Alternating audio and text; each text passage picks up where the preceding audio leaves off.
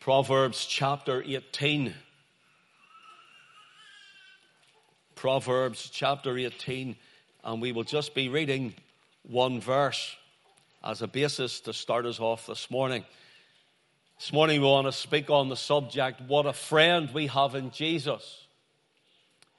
What a friend we have in Jesus. When we say that, we automatically think of the old Joseph Scriven, a poem that he wrote, and then the music was put to it, to the hymn, What a Friend We Have in Jesus. But Maya meaning close to God. And I was thinking about this and thinking of how close Christ is to us. How close Christ is to the believer. And how close Christ can be to you if he's your Savior. And how close Christ can be if you receive him as your own personal Savior. Just Proverbs 18 and verse 24, please. A man that hath friends must show himself friendly, and there is a friend that sticketh closer than a brother. Proverbs 18 and 24. Let's read it again. A man that hath friends must show himself friendly, and there is a friend that sticketh closer than a brother. Let us pray. Eternal God and our Heavenly Father, this morning again we thank you for this day. Such a beautiful day that you've given us together. We thank you, Lord, for each and every head and home and heart that's represented this morning. We pray for them, Lord, that whoever is in this vicinity this morning, for those who watch live or later, whether it's on Facebook or YouTube or wherever they may find this, we pray, oh God, that you, by your Spirit and the Word, would reach the hearts of men and women, that you would edify your church, that you would convict those who are not yet come to saving faith in the Lord Jesus Christ. And we pray, Father, this morning, ere this meeting be over, Lord, that someone would come to faith in him, bowing the knee. And Father, we pray, oh God, that you would give them repentance unto life. So glorify thy Son. Bless this family, Mark, Claire, and Maya. We ask you, O God, that you would encourage them and glorify thy Son this morning. For Jesus' sake I pray and ask it. Amen. As I said this morning at the dedication, Maya means close to God. It got me thinking. Katie means pure or even pure heart. And Andy means strong. Strong. In Psalm 24, verses 3 and 4, the psalmist says, who shall ascend into the hill of the Lord? Speaking about the presence of the Lord. Or who shall stand in his holy place? He that hath clean hands and a pure heart, who hath not lifted up his soul unto vanity, nor sworn deceitfully.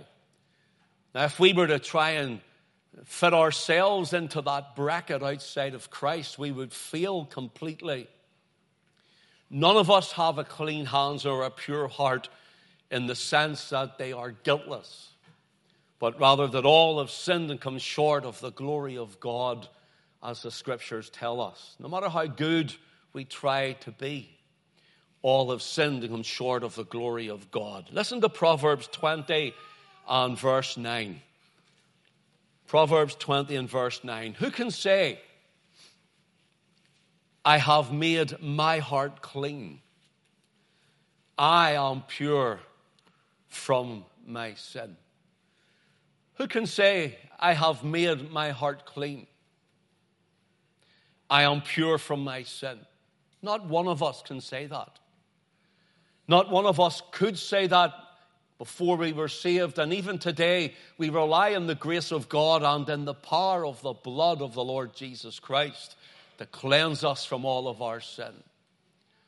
So if you're not saved this morning and you don't know Christ as your own Lord, and you've never come by faith to the cross, repenting of your sin, your heart is unclean according to the Scripture. Your hands are unclean according to the Scripture, and you can do nothing to make yourself clean, pure, according to the Scriptures.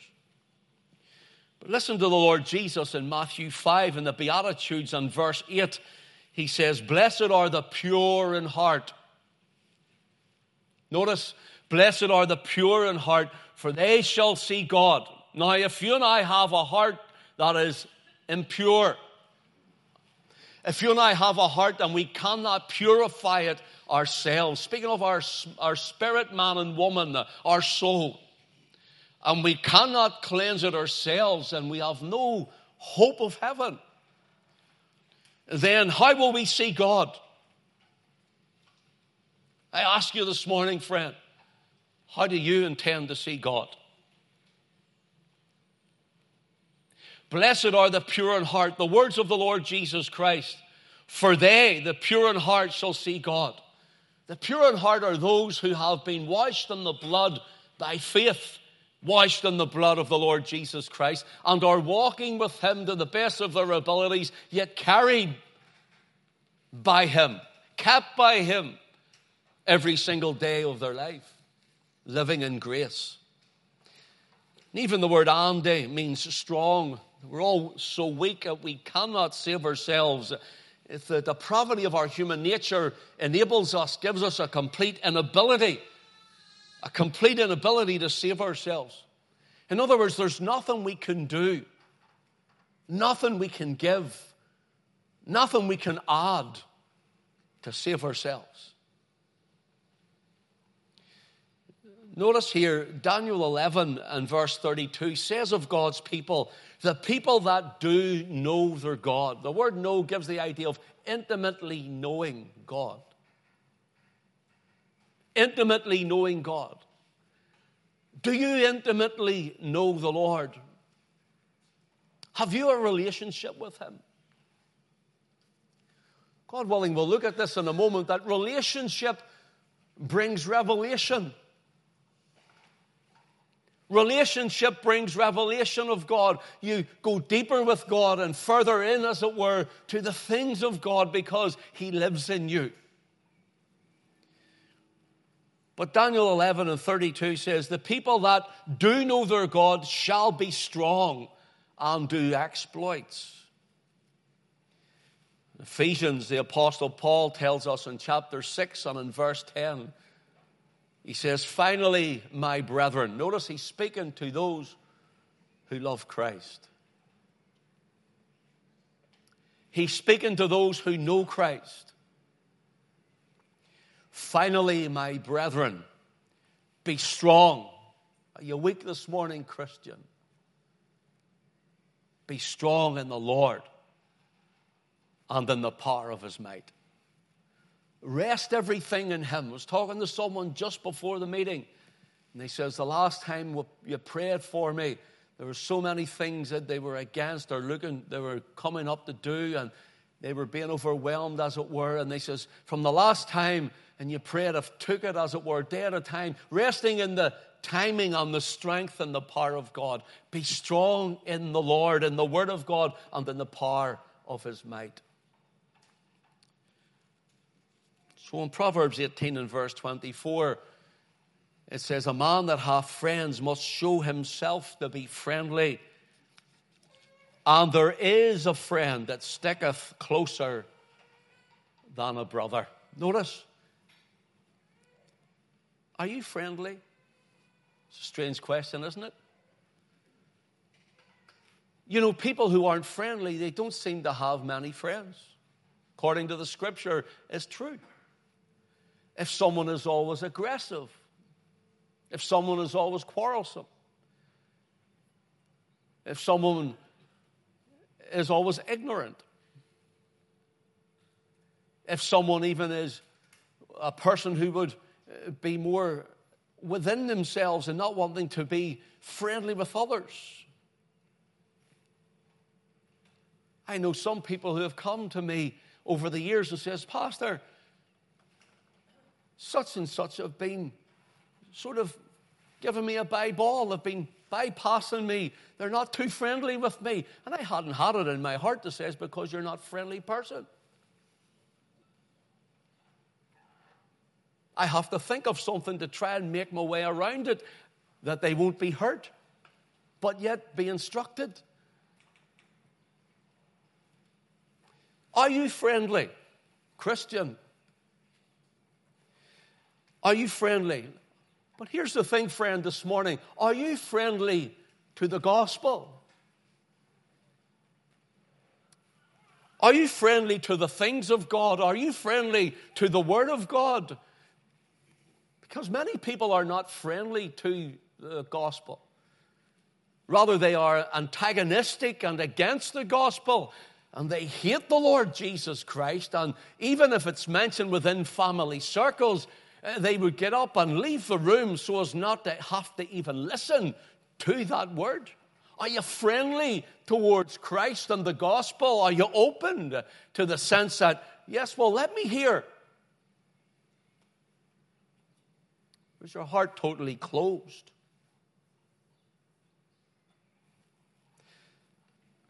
Are you friendly towards God's people? Listen to the Lord Jesus Christ in John chapter 15, speaking about friends. His friends. Verse 13 says, he says, greater love hath no man than this, that a man lay down his life for his friends. Jesus is speaking about Calvary. He's speaking about the agony, the shame, the pain, the sorrow, and the suffering that he was about to go through for those whom he would call friends. Greater love hath no man than this, that a man lay down his life for his friends. Notice what he says then in verse 14. Ye are my friends. Isn't that great? If you do whatsoever I command you. So here's a clause to become friends with Christ. We sing it. People sing it around the world. What a friend we have in Jesus. And they don't even know him as a friend. He's our Lord, yes. He's our Savior. He's our Redeemer. He's our Master. He's our God. We reverence and respect him. But in relationship to him, he's our friend. And hence then we are close to God. What a friend we have in Jesus. But Jesus' clause is, ye are my friends if ye do whatsoever I command you. Not if you do the things you want to do or live the life you want to live or do the things that others are telling you to do and going with the flow. No, he's saying, you're my friends if you do whatsoever I command. And those commandments sometimes can be difficult. They can be hard. And those commandments sometimes they can be strenuous in the sense that it goes against everything you want to do in your own life and will. It's whether we love Christ more than ourselves or not is the thing we must come to, the point we must be at. Do you love Christ more than yourself? See, there's always a question, do you love Christ more than the world? Many people say yes, and I think we all fail at some point, at some time. Do you love Christ more than your neighbors? And some of you might say, well, that's not too hard if you had my neighbors.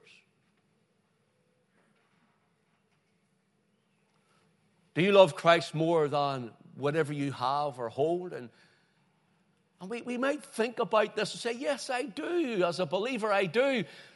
But do you love Christ more than yourself?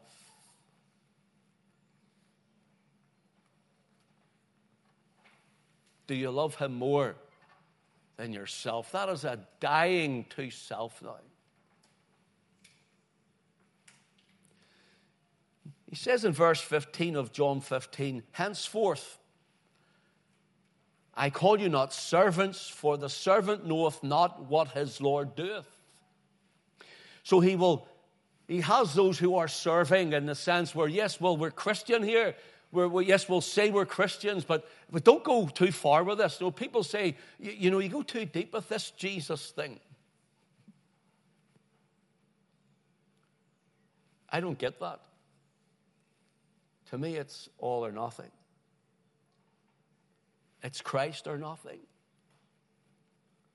or everything else and no Christ.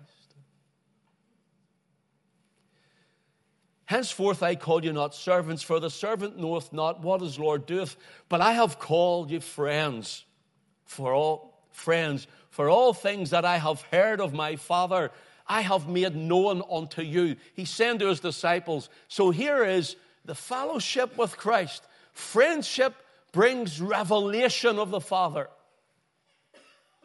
Friendship with Christ. In other words, we're just not ticking the box on a Sunday morning. We're not just ticking the box by saying a wee quick bless me prayer before I go to bed at night. Brothers and sisters, you see, do you really believe he's the living Christ? Do you honestly believe in your own heart, can you honestly say that he is the living Lord Jesus Christ? Can you honestly say that this Holy Spirit, he lives in you? That he lives in you? Because if he truly lives in you, just to say, well, I've clocked my card, as it were, on a Sunday, or I've said a wee prayer at night, it's not enough. If you really believe that Christ is alive in you, and if Christ is alive in you, then how alive are you in Christ? If you and I really truly believe that Christ is living in us, because that brings revelation. The deeper things of God, the deeper places with God. It's walking with him. You see, as people have a set time to pray, and please keep doing that. I'm not saying anything against that. Please hear me. I'm not saying anything against that. But I don't know how you live your life. I can only tell you how I live my life with the Lord Jesus Christ. And this is how I live my life wherever I am. Whether I'm out walking or at home, out the back kicking the ball from a dog. He drops up my feet and I kick it again, and every time he's away running after it, I'm talking to the Lord. I'm out walking and I haven't talked to him maybe for a while in my own thoughts, and I'll be out walking or driving and I start talking to him because, you see, he's living in me. He's alive in me. And if he's living in you, and if he's alive in you, then you're close to God, and God is close to you. And so we have to ask you, is the Lord living in you? People could go for days and days without even thinking about him, let alone talking to him. You know, he's more than a fire escape. Do you know that? He's more than a fire escape from hell. He's a living person, living in the hearts of men and women. And even whenever we do the things we should not do and be the people we should not be, even though none of us are perfect, not one of us are perfect. We're perfected in Christ, but we're not perfect in ourselves. And even though we are like that, does conviction come to the heart? I was talking to a few men just before the meeting started, and I'm not going to tell you what I said. Nothing bad, by the way. But I thought about what was happening to our land and our nation. I thought about all those who were voted in just in the last couple of days. People voting for those who would commit abortion, legalize gay marriage, bringing all sorts of ungodly, wicked laws and rules and regulation, being voted in, liberalism, haters of God's word. Those who bring laws in to keep God's people away from even a protest or a witness for the unborn. And yesterday, as I seen some of the final conclusions of it, those who would come and destroy human life. I was so cross. I was so angry. I had to go and pray. I had to go and pray. Not even for the land. I had to go and pray for forgiveness for myself. Forgive me, Lord. I felt my sanctification was walking out the door. Maybe it was a righteous anger.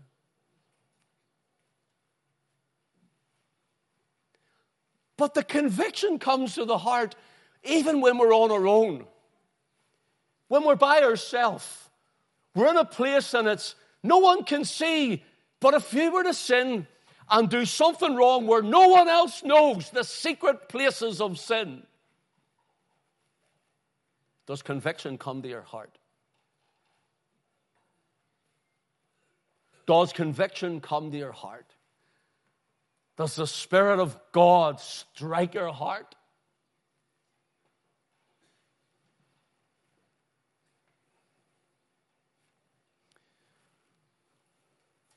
And hence, now there's a sense of him doing it now. There's a sense of him speaking now. You know why? Because he'd speak to every one of us.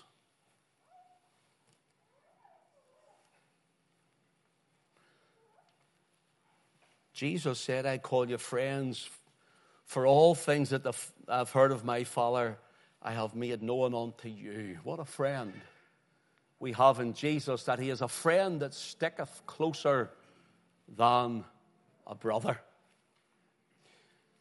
In other words, Jesus said, I will die for you that you might be my friend. Imagine that. But this not only speaks of his death at Calvary and salvation to whosoever will call on his name to be saved. It speaks of unity with him and the revelation from him and fellowship with him and closeness with him. And those whom he died for. Who did he die for? Turn with me to Romans chapter 5, please. Romans chapter 5. And just let your eye run down to verse 7 for time's sake. In fact, let your eye run down to verse 6. Romans 5 and 6. For when we were yet without strength, unable to save ourselves, as we said earlier, for we were yet without strength, in due time Christ died for the good living. Is that what it says? Christ died for those who aren't bad people. They're not too bad. They're decent enough. Is that what it says? It doesn't say that. It says Christ died for the ungodly. Because you see, when Jesus came and he said that a man or a woman, he says, don't go to the doctors and tell the doctor there's nothing wrong with them. They go because they're sick. They that be whole have no need of a physician, but they that are sick. I came not to call the righteous, but sinners to repentance. See the word righteous? None are righteous. There's none righteous, no, not one. The idea here is these Pharisees and these Jewish leaders, they were so righteous in their own eyes. They done no wrong, yet they were sinners in their hearts. Were far, far away from God. I came not to call the righteous. Is there someone that says, I'm not that bad? I'm even a churchgoer. I go to my church all the time. If you're relying on your church for your salvation, your church will take you to hell. This church cannot save you here. And if you're relying on this church, on this man, then you'll go to hell.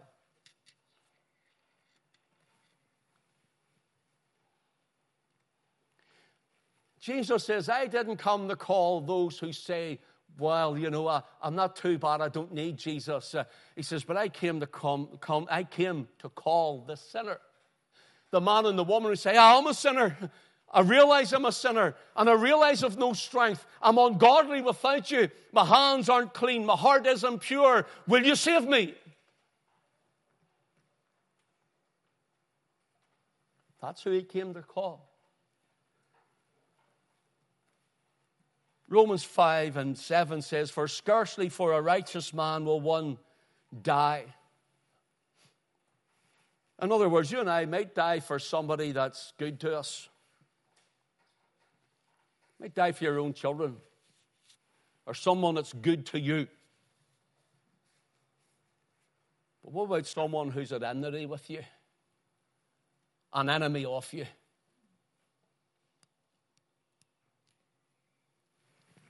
What about that person? That's who Christ has come to die for. People like you, people like me. For scarcely for a righteous man will one die, but peradventure for a good man some would even dare to die. But God commendeth his love toward us, in that while we were yet sinners, notice, yet sinners, Christ died for us. The word commendeth means the love of God came and stood beside me, stood with me, exhibited itself to me. You're talking about a man who was a drunkard. You're talking about a man, talking about me. A man who was a drug addict. Me. Talking about a man who was arrested from he was 12 years old, 14, 17, and 21. You're talking about me. And yet the love of God stood with me. In all of my sin, with all of my vileness, I was ungodly. My hands were not pure, clean, or my heart pure. I had no hope or strength to enter into his presence nor heaven. He exhibited his love. His love was exhibited to me in the cross of Calvary. And listen, he done it for all of you too.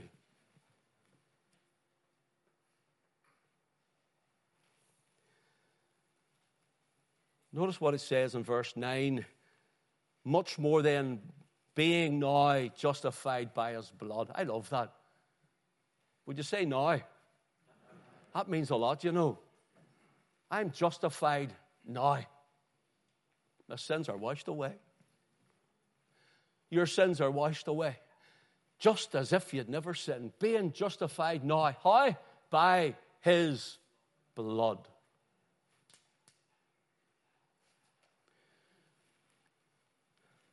We shall be saved from wrath through him. I'm going to tell you something. People talk about, as I mentioned earlier, saved from hell. Yes, absolutely. Saved from the lake of fire. Yes, absolutely. Saved from our sin. Yes, absolutely. We're even saved from ourselves. Absolutely.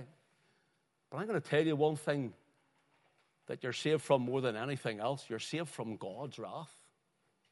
You're saved from God himself. Do you ever think like that? You're saved from God.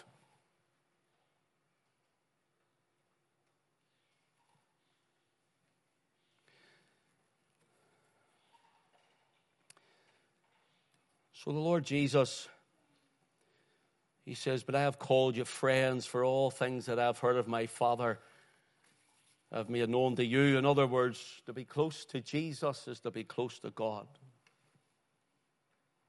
To be close to Jesus is to be close to God. And that brings revelation of the Lord. Psalm 103 and verse 7 says, of the Lord he made known his ways unto Moses, his acts unto the children of Israel. Moses is up the mountain. Exodus 19, in the marriage of ancient Israel, at the foot of the mountain comes. And he's up the mountain, and there's the thundering and the earthquakes and the lightning and everything going on up the mountain. And Moses is in the middle of it, and God is speaking to him. But the people see it like that, down at the foot of the mountain. You see, he made known his ways. Moses understood more about God than he understood why God done things. And there's a whole lot of things I don't understand why God does them. I still can't get to grips with them. But I know the closer I get to him and the nearer I get to him, that he starts to show me things because I'm close to God, because I'm close to Christ. But the Acts, what was happening? Israel could see what was happening. That's where the church is failing miserably, I believe, this last while. I believe we're failing miserably our land. The people can see certain things and acts of what God could do at one point, and now they don't see much of it. And the church itself, like Moses up the mountain, they're meant to be so close to God that they bring them word. They bring them close to God. But now God isn't even hardly mentioned. Christ is hardly even mentioned. The blood is hardly even mentioned in many churches now. The sacrifice of Christ, his finished work, his doing and his dying and his rising again, is glibly passed over as they read a certain scripture of a watered-down version of God's word. Hasn't got the import and the impact that it always had. And many we have found are behind the pulpit for a job and not through a calling.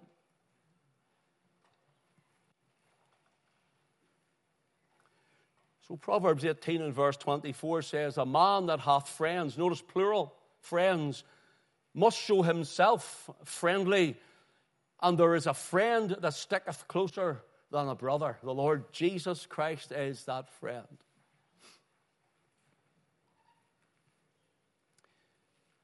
Here's what I've written. It goes without saying, it is better to have one good, trustworthy, loving, caring, faithful, and reliable friend than many unreliable ones. My dentist, strange, went to see him a couple of months ago, and he puts you in the chair and you lie back, and they sort of tilt you over. You're looking up at the ceiling. And he used to have scripture texts on the ceiling for you to read while he was doing your teeth. This is one of the texts that he had. Proverbs 25 and verse 19. Confidence in an unfaithful man in time of trouble is like a broken tooth and a foot out of joint.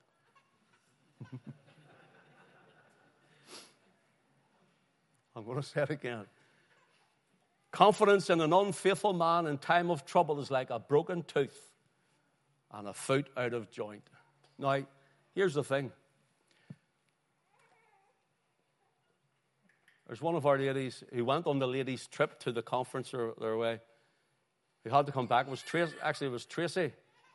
And Tracy had to come home because she's got a really sore tooth. And she's waiting to see if she can get somebody emergency to look at it. She's sitting at home. So I can imagine Tracy, if she's watching live, as she usually would if she wasn't here, she's watching this and she'll be going, I understand that.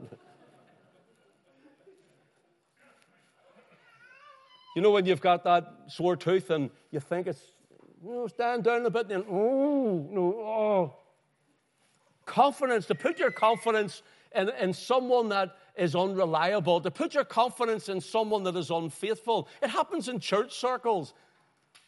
People who are unreliable, people who are unfaithful, untrustworthy, even with a position that the Lord has given them. It can happen at home. It happens with your neighbors. It can happen with your friends. And you may have so many around you, but there's one friend that sticketh closer than a brother. And his name is the Lord Jesus Christ. You're close to God. I must bring this to a close.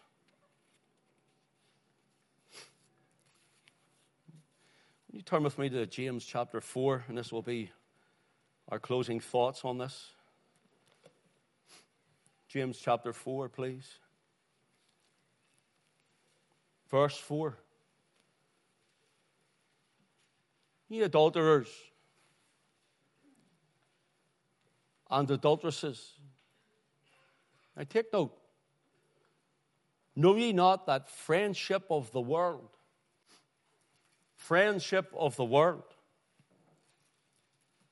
is enmity. Notice the word enmity. Underline it. Mark it. Is enmity with God. Whosoever therefore will be a friend of the world is the enemy of God.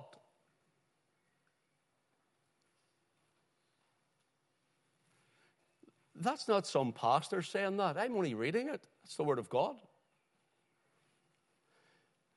Notice friendship of the world. If you have friendship, Christian, with the world, then we have to go back to where we started. Is where is the living Christ in you?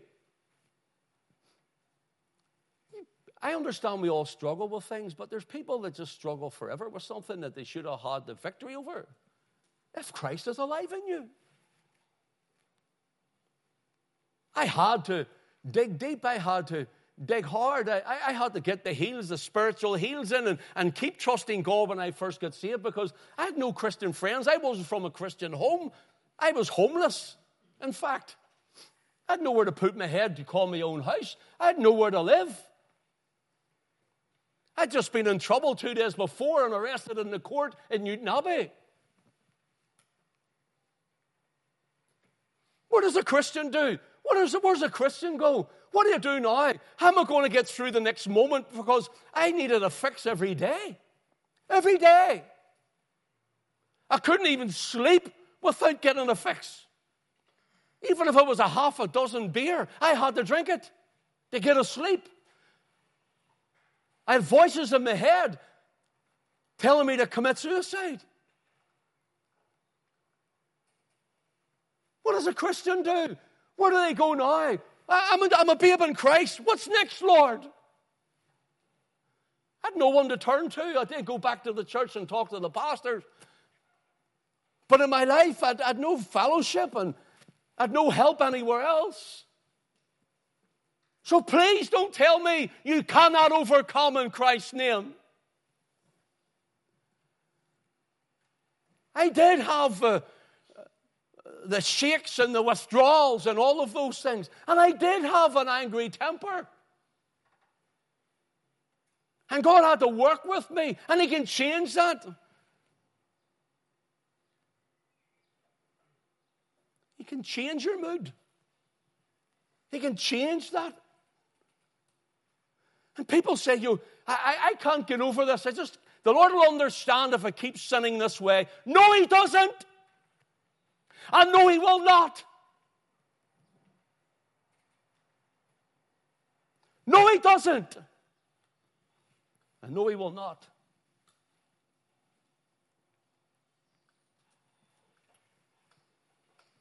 That's why in the book of Revelation, the 7 churches is to those that overcome. The overcomers. But sure, does it not say in Revelation 12, and He overcame the devil by the blood of the Lamb? It does indeed, absolutely. Your sin is washed in the blood, absolutely. But it also says, and they overcame him by the blood of the Lamb and by the word of their testimony. And they loved not their lives unto the death. They loved not their lives. Remember we said, how alive is the Christ in you? Said it the other day, I'll say it again. Sister, see if your husband is nothing but an angry, bitter man who flies off the handle and he professes Christ. Tell him to go and speak to God. And brother, if your wife said the same, tell her to go speak to God. He changes the heart. He changes the person. He changes the life. He changes that man and He changes that woman. And if there's no change, there's no Christ. And if you have no Christ, then there will be no change. That's why the lost and the ungodly and the sinner have no strength. Their strength is in the Lord if they'll just come to Him.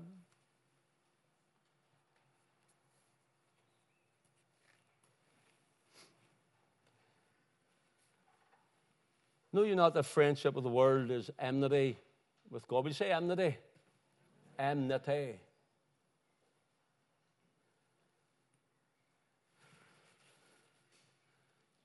That was difficult to hear, wasn't it? What I just said before, wasn't that difficult for you? Wasn't it difficult to hear? Because you can feel it. You can feel it. You feel it and I feel it. It's difficult. See the word enmity? It's the word akthra. Akthra. And it means the cause or the reason for hostility, hatred, and opposition. The cause or the reason for hostility, hatred, and opposition. So know ye not that friendship of the world is enmity with God? It is the cause. It is the cause or the reason for hostility, opposition, and hatred of God. It's the reason why you hate God. It's why our flesh hates God.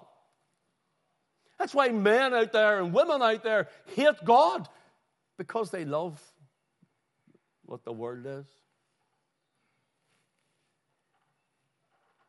That's why the Liberals got so many votes yesterday. That's why those who have shed innocent blood in Ulster for years have got so many votes yesterday. That's why the Marxists were all put in government yesterday. God's judge in Ulster, do you know that?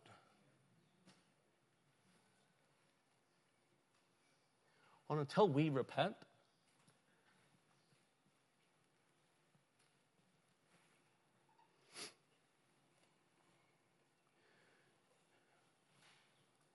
whosoever therefore will be the friend of the world is the enemy of God. Do you see the word, the enemy? There's enmity, and then there's enemy, is the word akthros. It means to hate with a vengeance. Here's what James is saying. Cause and effect. The cause and the effect of people's heart hating God is this. They are at enmity, they're hostile, and opposition to God because they love the world. That's the cause. The effect is it shows out in their life. You talk to me about him. Don't you talk to me about this gospel. Don't you talk to me about salvation. Don't you tell me that I'm a sinner. Don't you say that I'm ungodly. I didn't. The Bible did. The Bible did.